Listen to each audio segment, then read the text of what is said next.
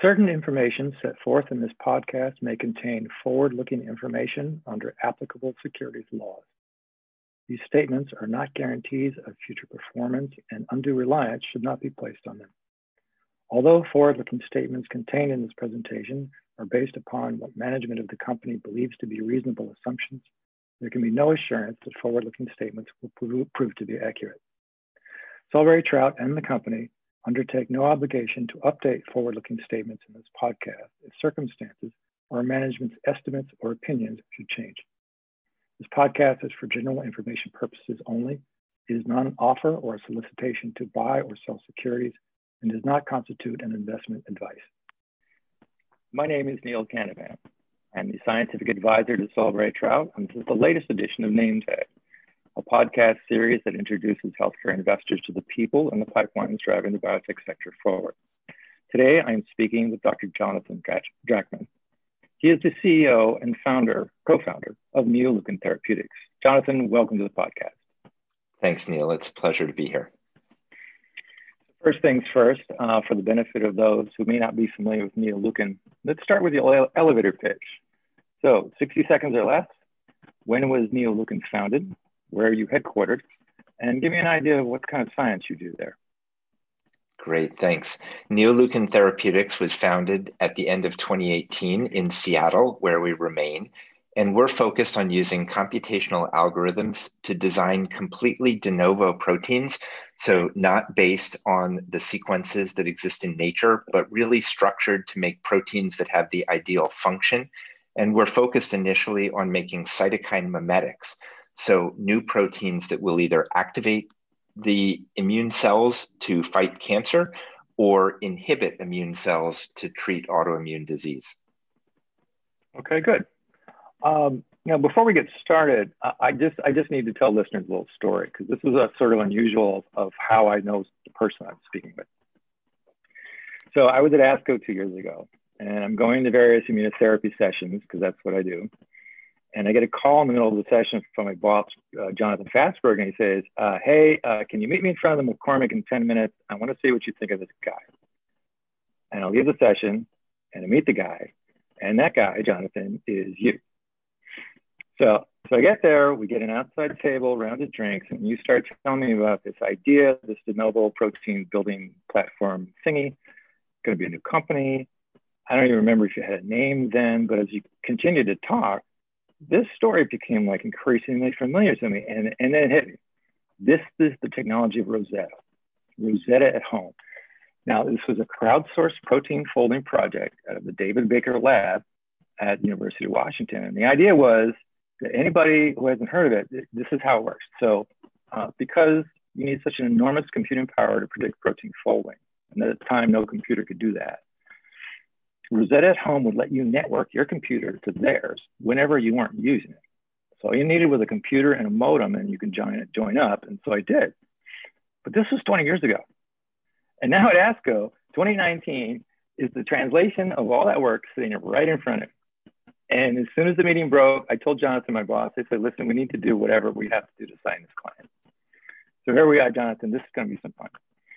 Obviously, I'm familiar with the science of Neoleukin. I don't now actually know that much about you. So let's start with a couple of basics. You trained at Harvard, MD. So you're a smart guy, check. Then a residency in internal medicine, University of Washington, Seattle. And then a fellowship in oncology also at the University of Washington. What were the years of that? I was a resident and a fellow from 1989 through the mid-90s, and that included both my hematology oncology fellowship as well as being chief resident at the University of Washington. Okay. So roughly at the end of that time was when I first attended ASH. And hematology at that time was really dismal. The drugs were crappy, everyone died. No one knew mechanisms for anything. This was a very difficult career choice. Why did you go in this direction? I was always interested in being in oncology because I felt that the science was evolving so rapidly that there would be really significant changes in during the time of my career. And it actually was true. You may think of that as a dismal time, but it was really the start of antibody therapy. It's when Rituxan became approved in '98, and suddenly there were now therapies for these diseases that otherwise people only had chemotherapy. There was also the breakthrough of BCR-ABL inhibitors. I remember hearing the presentation of the very first patients that had been treated down at OHSU. And it was actually an incredibly exciting time. And my research at the time was in molecular biology and cell signaling. I worked in Ken Kashansky's lab, where thrombopoietin was cloned and discovered. And I really got very excited about all that the technology was enabling people to do. So Protein Therapeutics, you were in sort of the ground level there of understanding how these things were going to work and how they could be used. Yeah, that it was really exciting. I think when I made the transition to industry, I felt like having both that scientific and clinical background was really helpful. How long were you at the bedside? Well, I was on faculty for pretty much from my residency through the end of 2004. I was full-time in academics, and that involved teaching. It involved taking care of patients and research. So I had a full-time research lab at the University of Washington, and I was physically located at what at that time was called the Puget Sound Blood Center. And I attended on the wards and had a clinic and taught residents and fellows. It was really exciting time. I loved it. So, I also did continue to have a clinic. It wasn't an extraordinarily busy time, but I did continue to take care of patients for the first 4 or 5 years that I was in industry. So you mentioned industry. We're talking about Seattle Genetics, which you joined in 2004. This is always curious to me when a physician leaves to go into industry, because it's obviously a very different thing. Why did you go? What was the decision?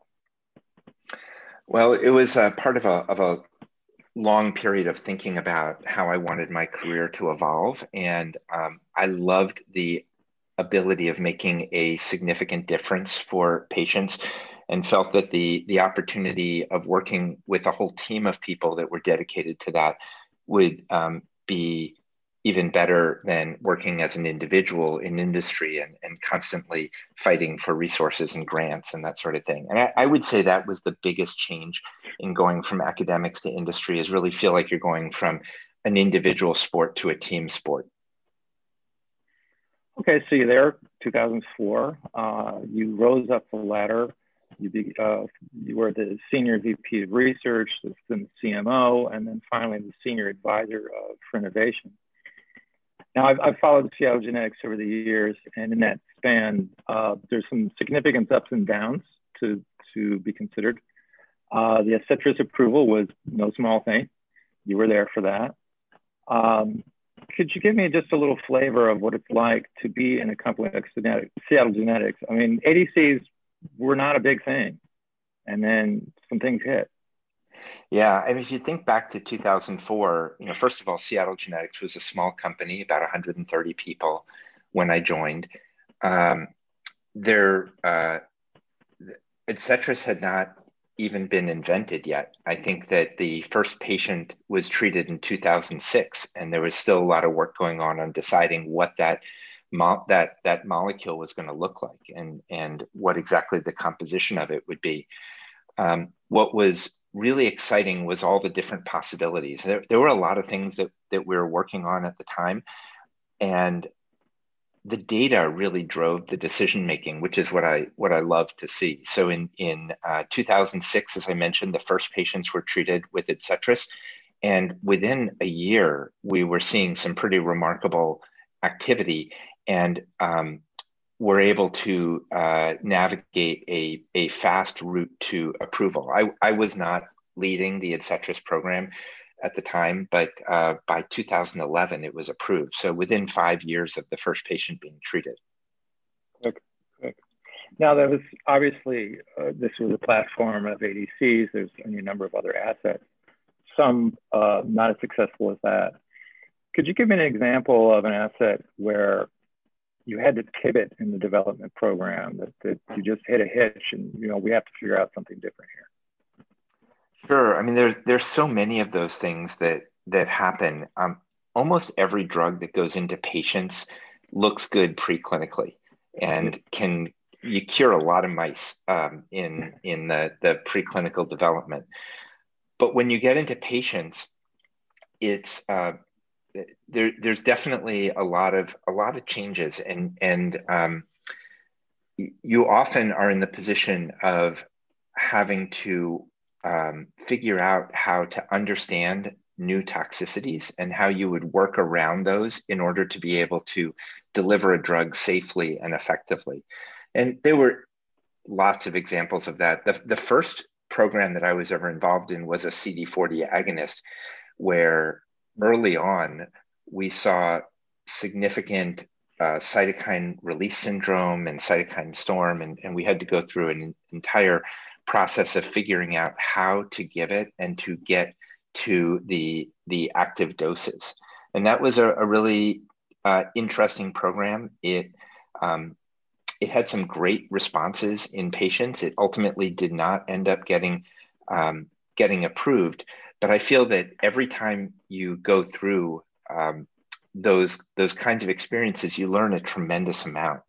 And there are all these examples that I can look back on. Sometimes the things that are the most challenging are the most instructive and help you to understand what you need to do going forward. Do you think those experiences made you better at knowing when to walk away? That's always a really hard thing to do. I think from a there's the sunk cost bias. Once you've invested a certain amount of time and effort and money into a program, it's hard to then say you're done with that and give up on that. But I think it is really helpful to have perspective and to seek other opinions as well, because sometimes the person who's closest to it has the hardest time seeing that. That actually leads me right to my next question, which is other opinions, be they welcome or not. Seattle Genetics worked with a lot of partners in these various assets. Astellas was there, Genentech, Takeda. Give me an example of how is working with a partner different than going on your own? Well, the challenge with partnerships is often that you have different teams that have different management and different both priorities as well as even cultures. And trying to form a cohesive team where you mesh those people and you're really working more towards the common goal of getting a drug approved can be the challenge. The benefit is obviously that you have additional resources, particularly when you are a smaller company.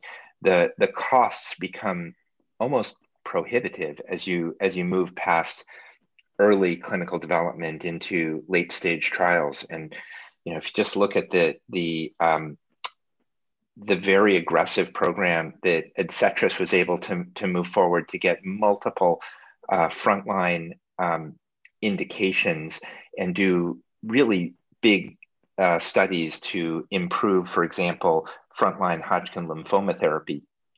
Those would have been very difficult to do without a partner. And Takeda was a great partner for us working on that. And then Astellas, I obviously worked with a lot on the development of enfortumab vedotin, which is now approved as Padcev for urothelial carcinoma. And it's really, it's important to do, and it's important to learn how to work in a collaboration like that. So with those lessons and innumerable others over 14 years at Seattle Genetics, you decided to leave in 2019. Now, I have to assume this was a fairly comfortable existence by then, but you left to go to Neo-Lucan. Why this new challenge in this small company?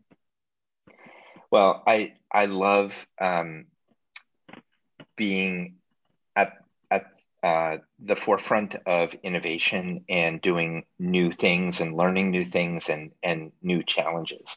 And I absolutely loved my time at Seattle Genetics, now Seagen. Wouldn't have traded that for anything. I learned an incredible amount. I got to work with terrific colleagues and work on great drugs. I think that as the focus switched more to phase 3 trials and more of the overall commercial focus of the company, I started thinking about what other new things I could work on. And those were kind of independent decisions. I was thinking about that. And then later on, I met the scientists that did the foundational work that is part of Neo-Lucan Therapeutics. Okay. So you became CEO and co-founder. You thankfully signed with the Trout Group. Thank you for that. And one of the first big decisions that you made has to do with a company called Aquinox. And I was in the boardroom when this was being discussed. And since I have zero background in finance, I understood very little of what you were doing. So could you, for our listeners, just walk through what that decision was about? Okay, let me actually step back a little bit to the founding of the company. So I remember it was in the summer of 2018, I stopped by to talk to David Baker. And you mentioned David Baker before, Rosetta, the game Foldit, and a whole bunch of things were developed in him. In his lab, David he's a Howard Hughes investigator. He founded the Institute for Protein Design and has been working on how proteins fold for 3 decades. But my relationship with David goes back to college. We went to college together at Harvard. And so he and I have been friends, and I've known him throughout my time at the University of Washington and in Seattle. So I was just having a conversation with him to hear how things were going with him. And he said, "Oh, you should meet these scientists." And he brought these 4 incredible scientists into the room who are my co-founders, Daniel, Umut, Carl, and Alfredo. And as I started talking to them and they gave me this quick pitch about what they were doing, it immediately clicked with me how exciting this was, how they have completely reinvented cytokines and the ability to make an IL-2-like molecule that has the benefits without the negatives, and even ways to imagine making conditional activation using de novo protein design. So it was a really exciting day. And I left that meeting thinking, wow, this would be an exciting thing to work on. So that was really the start of it. We incorporated at the end of 2018. And then for the first 6-7 months, we really we raised a seed round, and we're really focused on operations and trying to get our lead molecule defined, manufactured, and see if we could get it ready for an IND. And in the course of talking to a lot of different investors, it was suggested maybe we should consider a merger with a public company. And that wasn't something we were thinking about. We were thinking about potentially doing a licensing deal or raising a traditional Series A round with venture capitalists. But there were a number of things about the opportunity with Aquinox Therapeutics, the company we ended up merging with, that made it really attractive. First of all, they had a phase 3 failure about a year earlier, and they'd been in the process of looking for another technology to merge with. And they had a very clean balance sheet. They had a significant amount of capital available. So after the merger, $65 million. And they had a great investment group that was backing them. I mean, it was so between all those things, that became an attractive option for us. And it also gave us access to the public markets, which has both pluses and minuses for such an early company, because we were still 2 years away from being in clinic. And obviously that's a long time to keep investors interested in your story, but it's also access to the public markets. So what was striking to me about this story is that you spent your entire career on the science side of things, and now you're dealing with a fairly sophisticated financial move, and you're dealing with investors, which I'm assuming that was the first time you were doing that. Did you feel like a little out of your depth? I mean, it's quite a learning curve. Yeah, it is. I did get a lot of opportunity at Seattle Genetics to interact with investors and analysts and even bankers. So, I really give a lot of credit to the people at Seattle Genetics, and especially Clay Siegel, who gave me those opportunities. I also had great people to work with. And, I think one of the key things is always find people who can help you, who are really talented, who are really smart. Cam Allam, who was our interim CFO, came to us from Equinox and stayed with the company for almost a year. And he was just tremendously helpful at making the relationships with the bankers, helping me to navigate all of the IR work. And it was even the people at Equinox that put us in touch with Trout, David Main, and Cam. And then I was fortunate enough to find our new CFO, Bob Ho, who joined us in March of this year and has just not missed a step. He came right in. He built a finance team that in Seattle. So we did have a lot of the finance up in Vancouver with Equinox until then. And now we've built this great finance team. So I think it's really about building a terrific team and people you want to work with. So I would say that I kind of joke that as a CEO, I've got 3 important jobs: don't run out of money, don't run out of space, and hire smart people. And if you do those 3 things, I think the rest of it will largely take care of itself. Excellent. All right, now let's move a little closer to the company at hand and your various assets and the platform. Now, I want to start off with a little secondhand skepticism. The first time I spoke to an investor about the Neo-Lucan platform, this was at SITC, and this was someone with a background in protein design. They had done a postdoc. And in his opinion, predicting protein folding was still pretty much a crapshoot. And this is sort of why I'd heard about ADC companies, in that if you design one ADC, this does not necessarily inform you about the design of the next ADC. So if you could explain to me, or explain to the investors who may well be on this call, why is this really a platform? Yeah, well, the skepticism is appropriate because it's never been done before. And when the paper describing our first molecule came out in Nature in January 2019, it did make a fair amount of news because it was such a new thing. And nobody has done this kind of backwards engineering of saying, this is the shape I want. Now, what sequence will fold to give me exactly this structure and therefore function? So that really is a tribute to the scientists at the Institute for Protein Design, and largely Daniel Silva, who was the person who wrote the initial algorithms for doing this. And it's not like you can just plug in some coordinates and it'll spit out a sequence. It does take a lot of input and know-how from the operator of these algorithms to optimize for certain properties, whether it's hydrophilicity or how small and compact it is, how tightly held together the central core is of that molecule.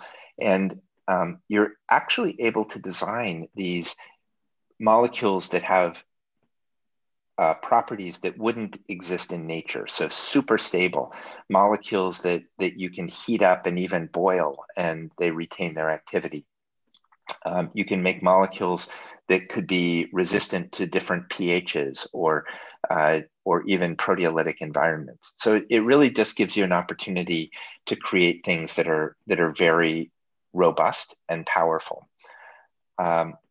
The ability to do it more than once is something that, you know, definitely I can understand the skepticism. I would say that the majority of the molecules that were developed to activate IL-2 and IL-15 worked. So it wasn't that there was one specific sequence. There were a lot of sequences that could form functional proteins. And I think that is a tribute to the fact that you can, there's more than one way to create a certain structure. And then the last thing, which I think we'll talk about a little later, is the side trip we took into the COVID-19 world, where in less than 3 months, we were able to design a de novo decoy molecule. Yep, I'm going to come back to that in just a minute, but it does tie into something I would like to mention to the listener now, is you don't have to take Jonathan's word entirely for the potential of this platform. There's also been some very significant press of late. David Baker was featured in the New Yorker in September. Neil Lukin itself was featured in Forbes in mid-November, and that had to do with the COVID asset that you just mentioned. And again in the New York Times, just I think a week and a half ago. So let's go in specifically to the asset. And those articles, I should just say, were based on a manuscript that was published in Science, where the first author was Tom Linsky, last author Daniel Silva, describing that work. Excellent. So let's talk about the asset, the lead asset, NL-201. This construct targets IL-2 and IL-15, as you previously mentioned. A lot of companies have tried to hit the IL-2 sweet spot, and most of these efforts have failed or been suboptimal. Walk me through how this one is going to work. Well, first of all, there is a lot of excitement around IL-2, largely because IL-2 itself is an active drug. It has durable remissions in 5 to 8% of patients with advanced renal cell carcinoma and melanoma. And many of those patients who were originally treated in the 90s are still alive today because of IL-2. So there's Right. this desire from oncologists to have that kind of activity, but something maybe that works in a higher percentage of people or is better tolerated. And because we know what's wrong with IL-2, the fact that it preferentially binds to cells that express the alpha subunit or CD25 it's really a problem of biodistribution and where the greatest activity is. Just to focus on that for a minute, CD25 is a non-signaling subunit, but it does bind to IL-2 very strongly, and it changes the conformation so that it becomes a high affinity binder for beta and gamma. And those are the signaling subunits. And so we knew that if we could make a molecule that was a high affinity binder and activator of beta and gamma and had no interaction with alpha whatsoever, we would be able to get something that had most of the good properties of IL-2 without that preference for binding to the T regulatory cells, the endothelial cells, the eosinophils, which can contribute to toxicity and immunosuppression.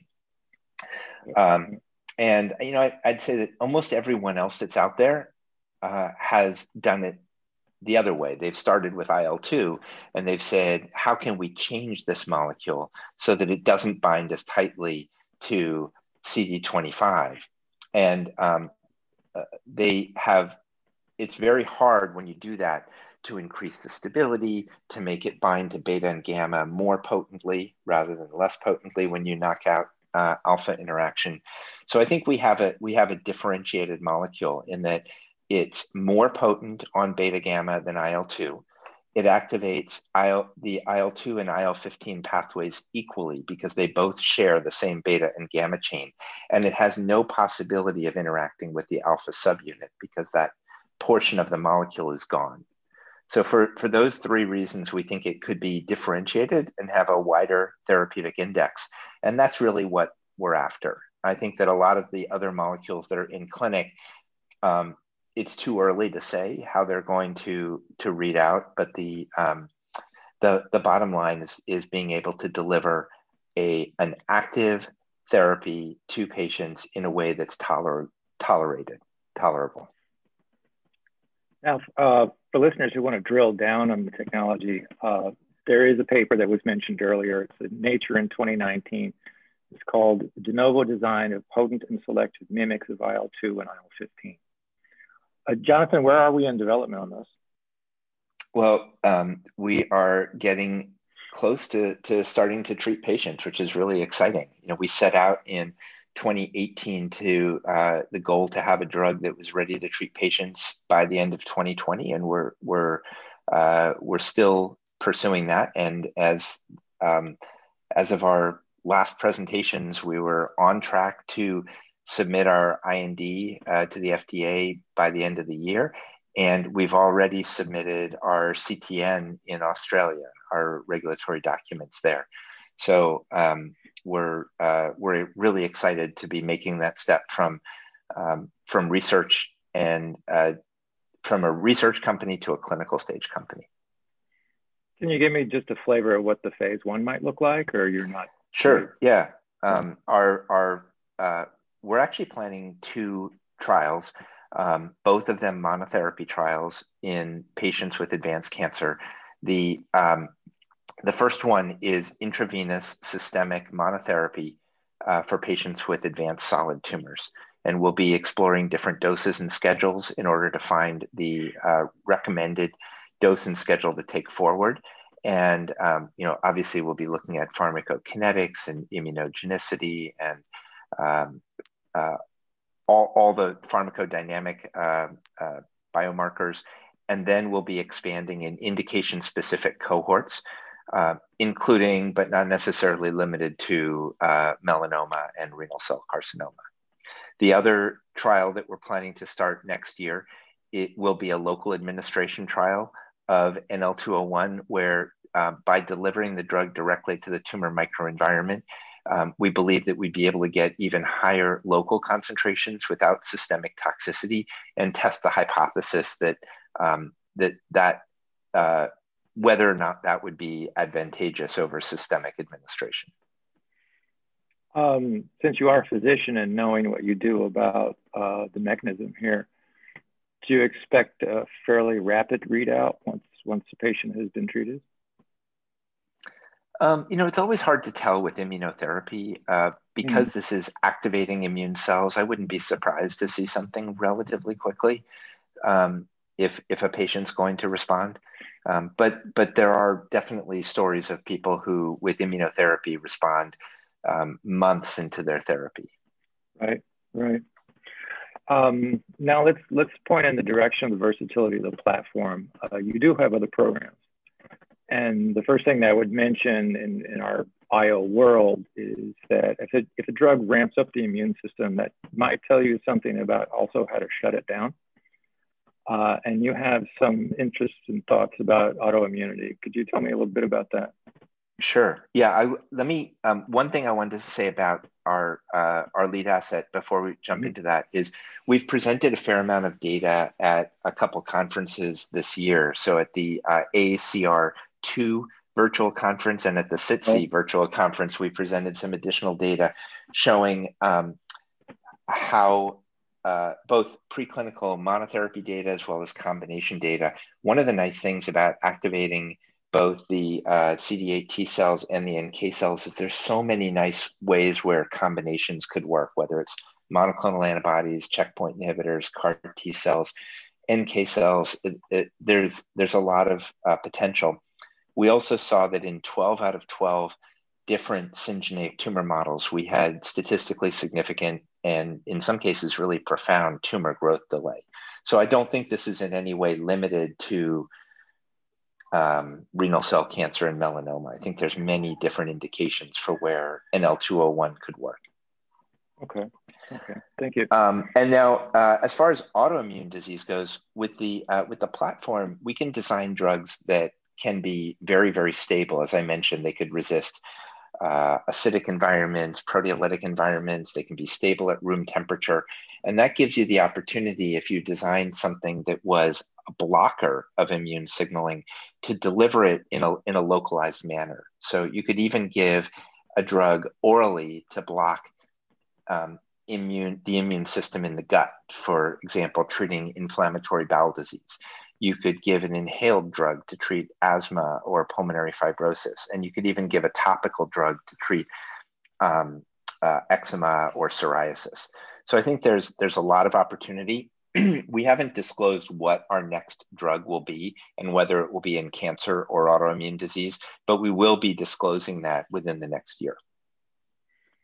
So now a very bizarre opportunity has crossed your plate, yours and many others, and it's called COVID. And you seem to have something to say about that, and that's what the Forbes article was about. And you actually have a candidate that you're looking at already. Tell me about this. Yeah, so back in January, the first patient that was diagnosed in the U.S. was in Seattle, and Seattle was a hotspot. And so very early in March, we were all working remotely, and we have a lot of computational scientists that were looking for something to do from home with their computers. And in February, the structure had just been published of the spike protein of SARS-CoV-2 bound to the ACE2 receptor on human respiratory epithelium. And so the thought was, well, maybe we could design something that would bind tightly to that spike protein on the virus and block its ability to interact with human cells, and so it couldn't infect them. And what the Science article talks about is actually how in about 10 weeks, we were able to make a protein that replicated exactly the part of ACE2 that interacts with the spike protein, and then to use directed evolution to make an even more potent version of that, and then to make a bivalent form that got down to something that was much more effective even than the native ACE2 protein at competing for the spike protein binding site, the receptor binding domain on the virus. And we were able to show in vitro that we could block the infection of human cells, including lung cells, at very low micromolar or picomolar concentrations, and that we could even protect hamsters from the serious effects of getting a high dose of virus. And here we're giving this as an intranasal spray or droplets.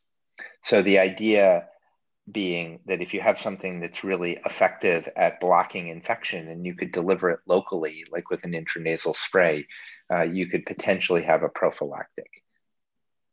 What's the next step for this program?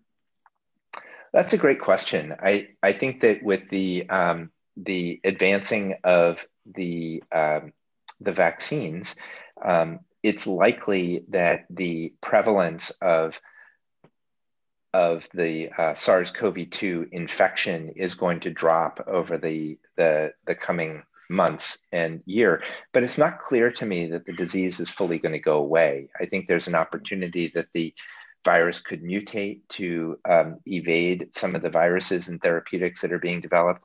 And because our molecule exactly replicates the ACE2 binding domain, it really wouldn't be able to mutate in a way that it could avoid our protein and still infect human cells. So it could be a way of being prepared for potential resistance down the road. So we haven't announced our plans as to whether we would develop this ourselves or license it or whatever. But I think that it does suggest that the platform provides lots of opportunities to work in different areas. It's not just making cytokine activators and inhibitors, but it can work in many different ways. Excellent. Now, I'm thinking this is a fairly obvious question. All this IP is in-house, these various assets?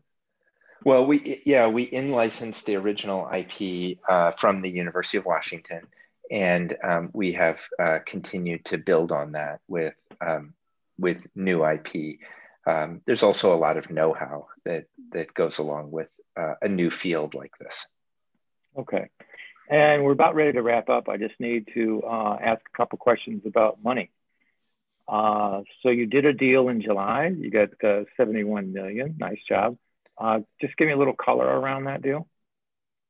Yeah. So we were really looking at what the opportunity might be to continue to develop additional molecules in our platform, and also how broadly we could develop NL-201, assuming that we have good safety and proof of concept. And so we want to make sure that we had an adequate cash runway to really do this and to build rapidly. So we've been able to we did 2 follow-on offerings, one in December of 2019 and one, as you mentioned, in early July of 2020. And so at the end of the third quarter, we had just over $200 million in cash and cash equivalents, and that gives us runway into 2023. So it puts us in a really good position right now. We can focus on NL-201, on our pipeline, and on the science. We're now over 60 employees, and are really excited about, hopefully, COVID permitting, moving into our new facility, our new lab and headquarters early next year. Cool. So I know the runway. So you're in this nice space. We're recording this in preparation for JP Morgan, the virtual JP Morgan. And as you just told me, you can have more relaxed conversations because you don't need money right now. So what kind of conversations are you looking to have at JP Morgan? We are always interested in telling the story and finding people who are excited about the opportunity, the platform, and the long-term opportunities. I like to say that overnight success takes 15 years. And it really is the beginning of the beginning for de novo protein design. When we treat our first patient, we believe this will be the first patient treated with a fully de novo protein systemically. So we're very excited about learning about this field, staying at the forefront of it, continuing to develop additional molecules, and looking for investors and people who really believe in that long-term approach. All right, well, Jonathan, that's a wrap. Ladies and gentlemen, I've been speaking today with Dr. Jonathan Drachman. He is the co-founder and CEO of Neoleukin Therapeutics. Jonathan, thank you so much for spending time with me today. Neil, thank you. I really enjoyed it.